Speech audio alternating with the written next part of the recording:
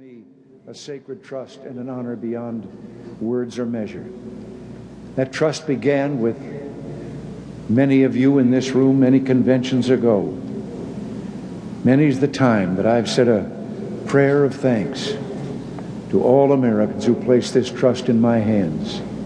And tonight, please accept again our heartfelt gratitude, Nancy's and mine, for this special time that you've given in our lives.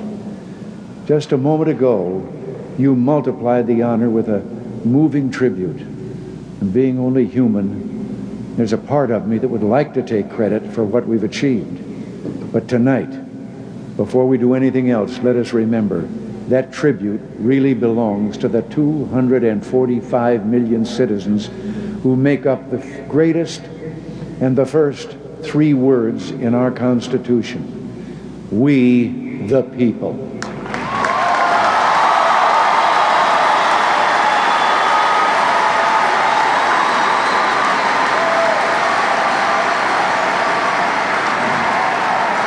It is the American people who endured the great challenge of lifting us from the depths of national calamity, renewing our mighty economic strength, and leading the way to restoring our respect in the world. They are an extraordinary breed we call Americans.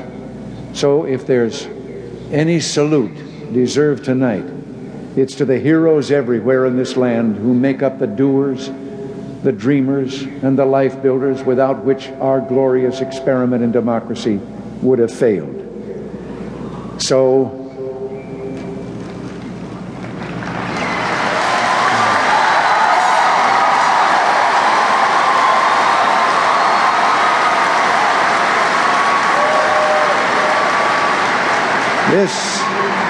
this convention brings back so many memories to a fellow like me.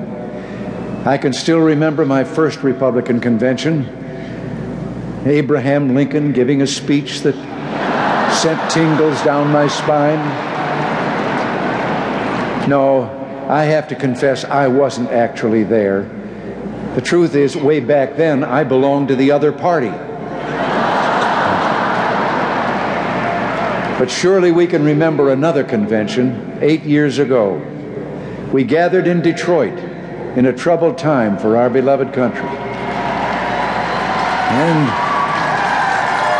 And we gathered solemnly to share our dreams. And when I look back, I wonder if we dared be so bold to take on those burdens. But in that same city of Detroit, when the 20th century was only in its second year, another great Republican, Teddy Roosevelt, told Americans not to hold back from dangers ahead, but to rejoice. Our hearts lifted with the faith that to us and to our children it shall be given to make this republic the mightiest among the peoples of mankind, Teddy said those years ago. In 1980, we needed every bit of that kind of faith. That year was our dream that together we could rescue America and make a new beginning, to create anew that shining city on a hill.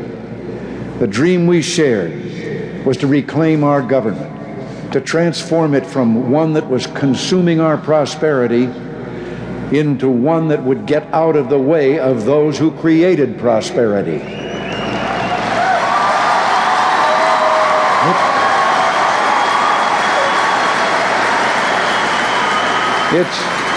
It was a dream of again making our nation strong enough to preserve world peace and freedom and to recapture our national destiny.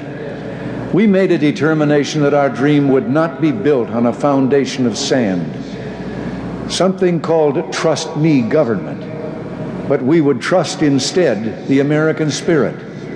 And yes, we were unashamed in believing that this dream was driven by a community of shared values of family, work, neighborhood, peace, and freedom.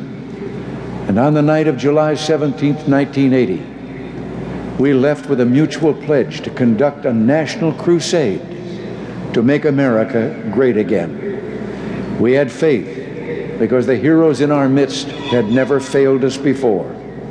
Tom Paine knew what these Americans with character of steel could do when he wrote,